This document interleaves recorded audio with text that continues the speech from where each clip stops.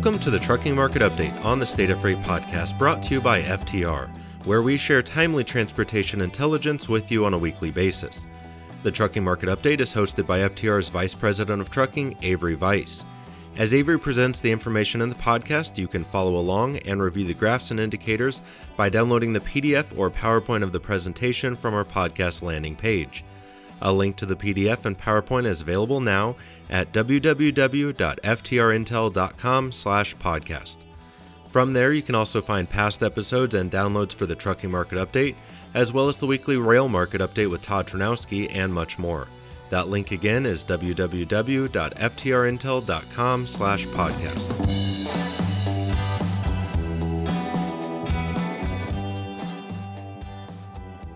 Welcome to FTR's weekly Trucking Market Update. I'm Avery Weiss, Vice President of Trucking. This is episode 201 for the week of February 20th, 2023. Before we start, a reminder that you can download a PDF with the graphics related to this discussion at www.ftrintel.com/podcast. Before we launch into the data, I wanted to mention one regulatory development that occurred last week.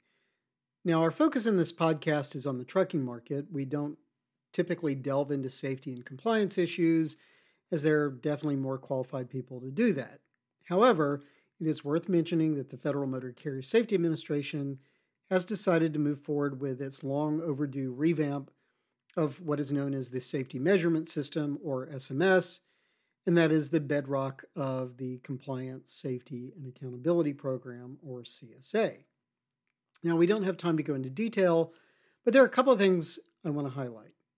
First, although FMCSA does not say it this way and might not totally agree with the characterization, several changes do have the effect of reducing a bias against carriers that do not get many inspections or violations, and that logically tends to be very small carriers. Now, the upshot is that under the proposed revamp, small carriers likely would be selected less often for intervention, leaving FMCSA and state law enforcement agencies to focus more on larger carriers that account for more crashes. Now, again, FMCSA does not put it in terms of large versus small carriers. They put it in terms of focusing resources on greater payback in crash prevention. But the reality is that by reducing variability and distortions in SMS, inherently benefits those operations with the fewest data points to consider. It's called the law of small numbers. Now, the other big news in the SMS proposal is something FMCSA decided not to do, and that is adopt a highly complex statistical model based on something called item response theory, or IRT. That was something that was recommended nearly 6 years ago in a report from the National Academy of Sciences. That was a report that was ordered by Congress to recommend changes to SMS. Now, to be honest, I would be lying if I said I really understood IRT, but I think I do understand the gist of it. And the best way to think about IRT is that it's essentially highly sophisticated data mining that basically selects carriers for intervention based on a combination of attributes, violations, or behaviors that might actually be quite obscure and might not be obvious to anyone, but which are attributes, violations, and behaviors that the model has determined are associated with high crash risk. So, put more simply, the goal is to identify carriers that might not be considered unsafe today when you're looking at the data, but are destined to have crashes according to the model. Now, it reminds me of the film Majority Report, if you remember that Steven Spielberg film from, I guess, about 20 years ago at this point. It sort of works that way, I think, except that instead of using computers to identify future crimes, in the movie, they had used 3 bald people floating in a pool of liquid. So, not sure which one's better, but neither one's going to be used at this point, it appears. Now, one of the premises behind adopting IRT, according to the National Academy of Sciences, was that there are not enough inspections conducted to allow SMS to work effectively. And that was especially the case, of course, for small carriers. FMCSA did build an IRT model, but it concluded that it was overly complex, it was hard to understand and interpret, and impossible for a carrier to calculate for itself, which of course meant that carriers would not be able to understand what they needed to do in order to avoid intervention. In discussing IRT in the Federal Register notice, the agency explicitly stated that the model was heavily biased against small carriers that had few inspections with violations and limited on-road exposure to crash risk. By the way, another reason FMCSA rejected IRT is that it takes 4 weeks to run the model. SMS only takes 2 days. So in addition to the changes FMCSA did make that have the effect of removing some of the distortions that bias small operations, the most notable single decision the agency made was to avoid adopting a change that would have biased or would have been biased against small carriers. Now, I don't want to oversell all this. The number of carriers that get put out of service for safety reasons is fairly small. Market conditions clearly are a far greater factor in the survival of small carriers. The change also is not imminent as the comment period runs through mid-May. But this is a significant development that to some degree supports small carriers. Okay, let's get into the data. We'll start with diesel prices, which fell for the third straight week. The national average price was down 6.8 cents to $4.37.6 a gallon during the week ended February 20th. Prices have fallen nearly 25 cents in February after rising about 10 cents over the final 2 weeks of January. Prices have now fallen in 13 of the past 17 weeks for a total decline of 96 cents. And since hitting a record back in June, the national average price has fallen by more than $1.43 a gallon. Prices fell in all regions. The average price now is under $5 a gallon in every region except for California. And in fact, the average price in the Gulf Coast is $4.10 a gallon. So that means that within the next week or two, diesel in that region easily could fall below $4 a gallon. We are approaching very quickly the anniversary of the historic surge in diesel prices that occurred during the first couple of weeks of March last year, following Russia's invasion of Ukraine. As of the latest week, diesel prices nationwide are about 32 cents a gallon higher than they were a year ago. That comparison is about to swing sharply in the other direction. Meanwhile, distillate inventories are no longer an issue. Nationwide, they declined slightly in the latest week, but they're still running about where they were a year ago. On the other hand, distillate stocks on the East Coast, which had become an issue back in May and again in October, have actually increased quite significantly over the past few weeks. Okay, let's move on and talk about the spot market for truck freight during the week ended February 17th. That's week 7 of the year. Broker posted dry van and refrigerated rates declined during the week, marking the 6th straight decrease in the past 7 weeks for both segments. Over the past couple of weeks, dry van and refrigerated have posted notably weaker spot rates than their 5-year averages. Dry van spot rates lagged the average for several weeks in November, but otherwise neither segment had seen rates significantly below average since early in the recovery from lockdowns back in the spring of 2020. Both segments also saw volumes in the latest week that are the weakest compared to the 5-year average since the lockdown phase of the pandemic, but there is a little bit of an asterisk to that comment that I'll address shortly. But first, let's look more closely at rates. For the second straight week, the total broker posted spot market rate barely budged, easing just 0.3 of a cent.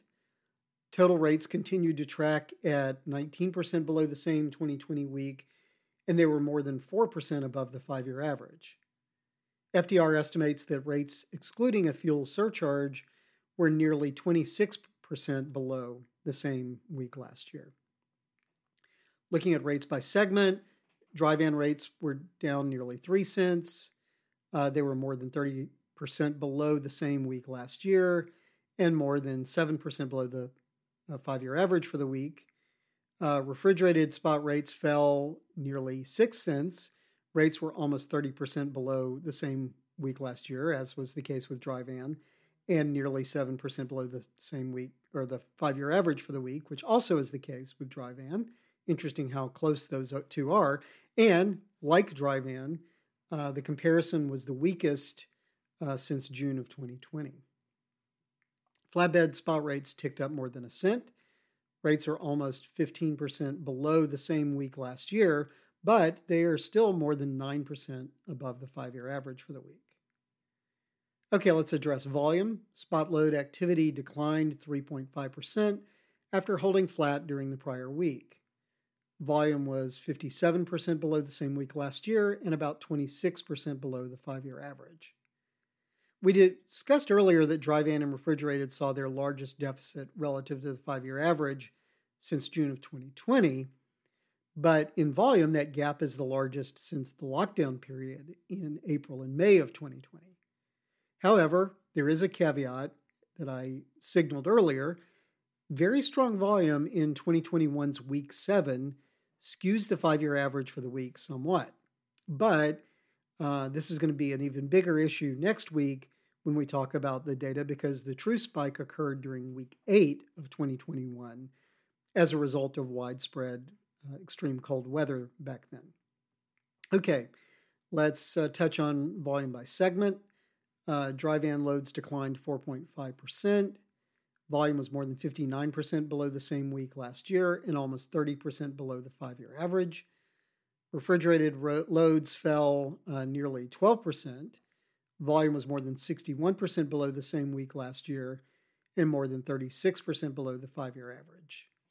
And flatbed loads declined about 2% for the first week-over-week decrease this year.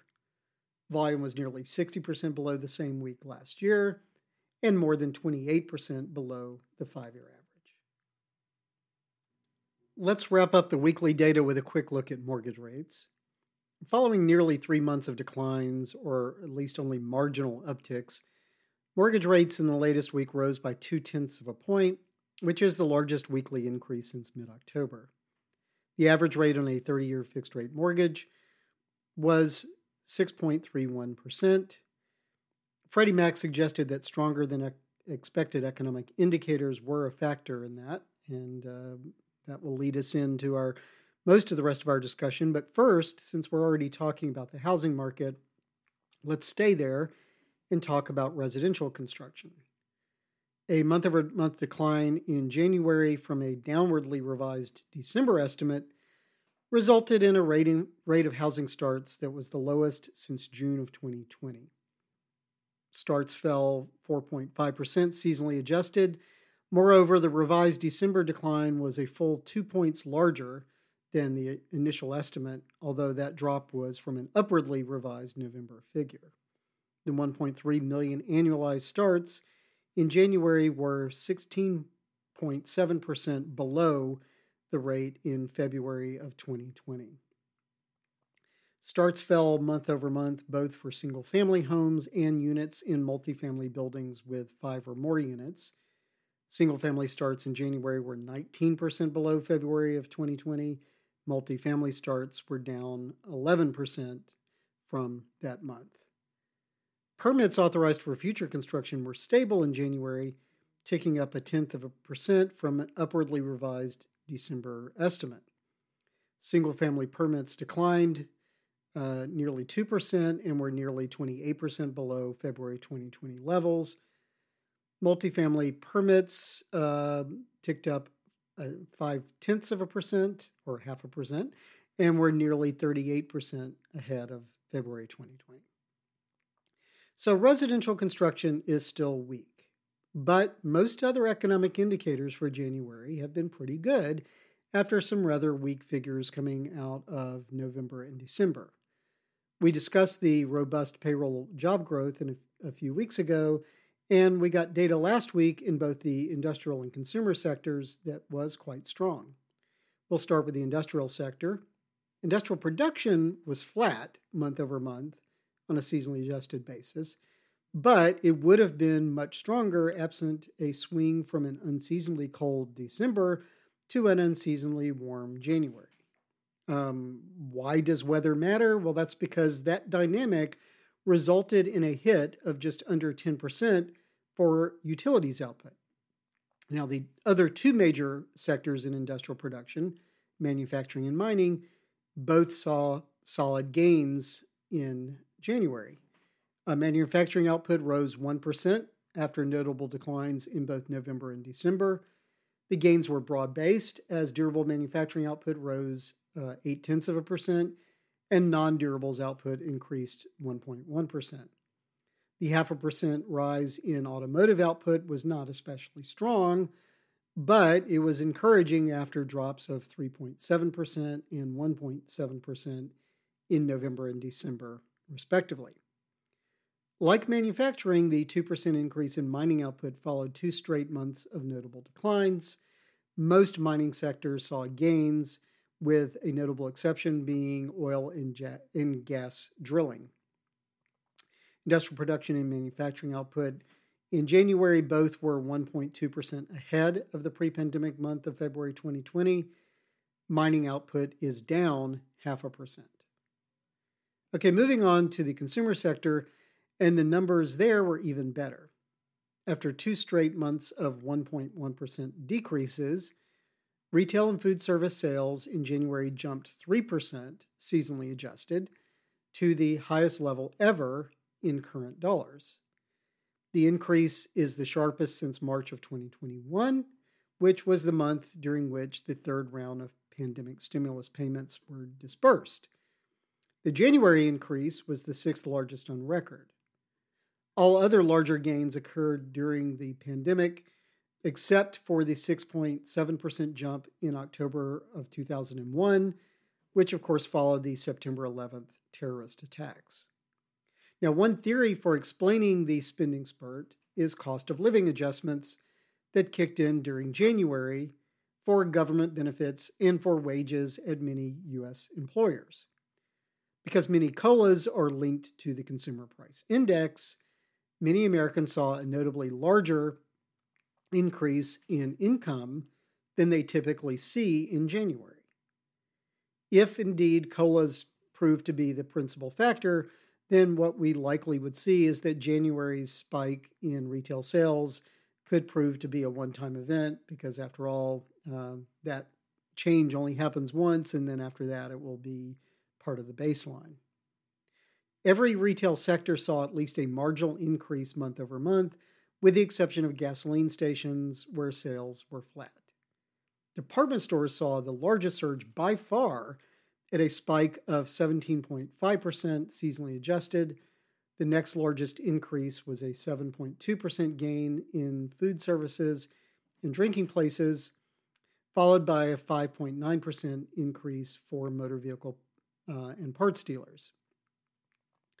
Now, retail and food service sales fell sharply on a not seasonally adjusted basis, as they always do during January, but the 16.2% month-over-month drop was actually the second smallest on record for a January.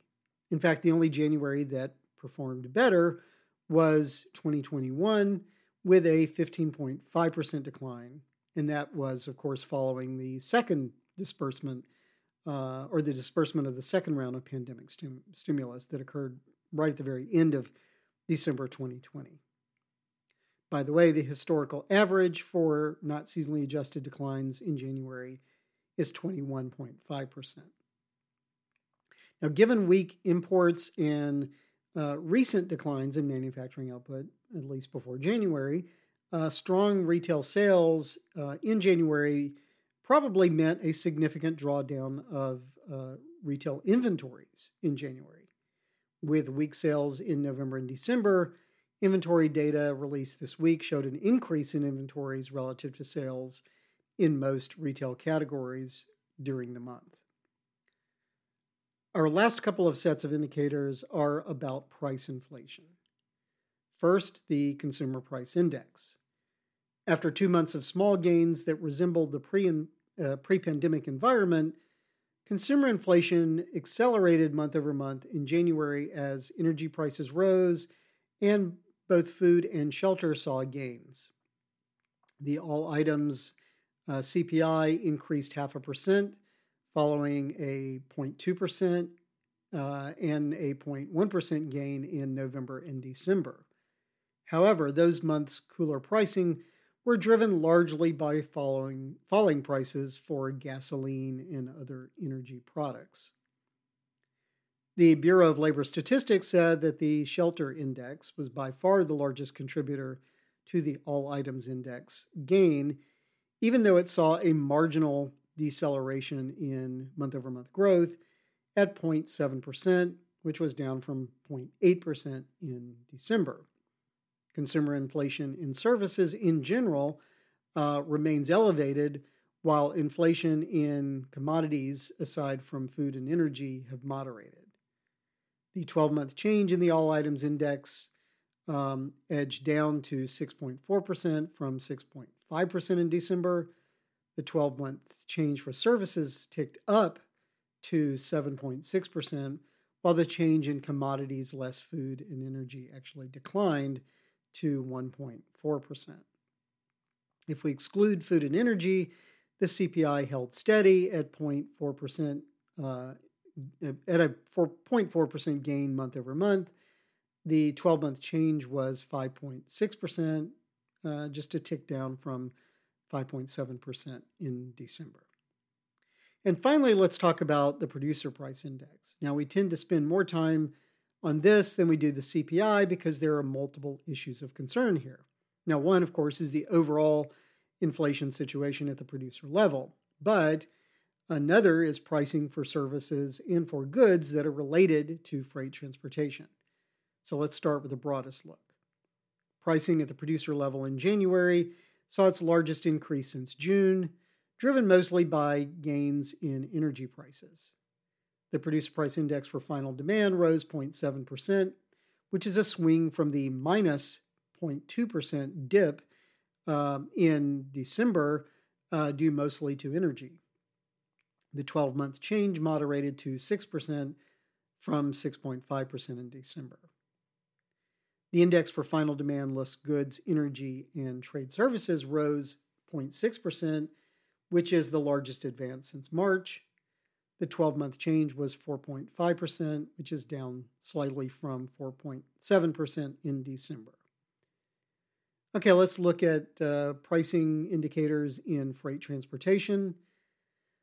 The PPIs for most freight transportation sector declined, with the notable exception of LTL, which rose a little over 2% after a 3.6% drop back in December.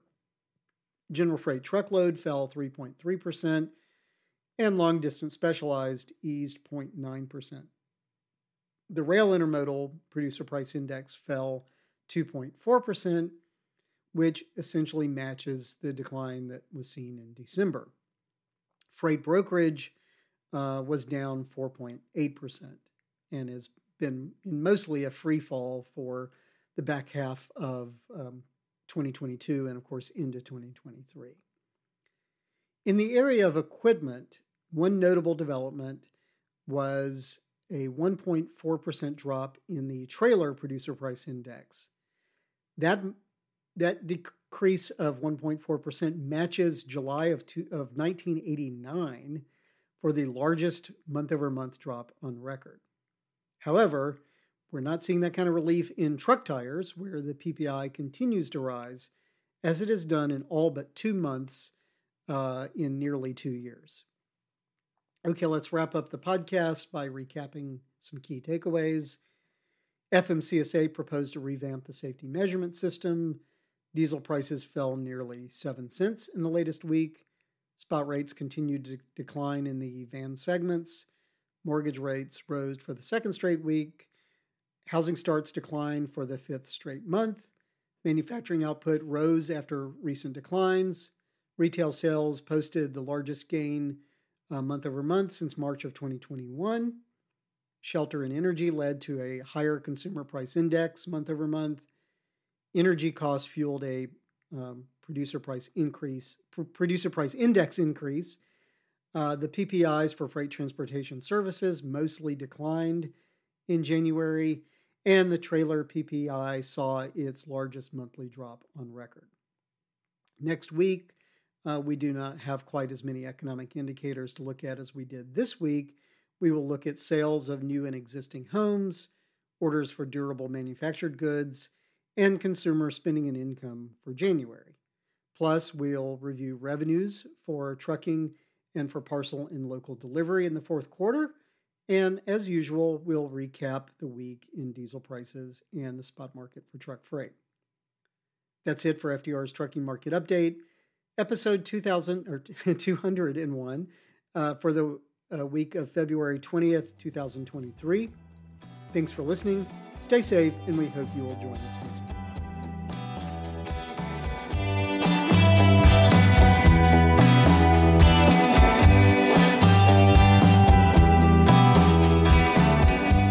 That's it for this week's Trucking Market Update on the State of Freight podcast. You can find more publicly available State of Freight content and download the PDF and PowerPoint of today's presentation by going to www.ftrintel.com/podcast. FTR is the leader in freight transportation forecasting in North America, providing consistently reliable reports for trucking, rail, and intermodal transportation, as well as providing demand analysis for commercial vehicle and rail car. For more information about the work of FTR, visit www.ftrintel.com or call us at 888-988-1699 to find out which publications will best support your business.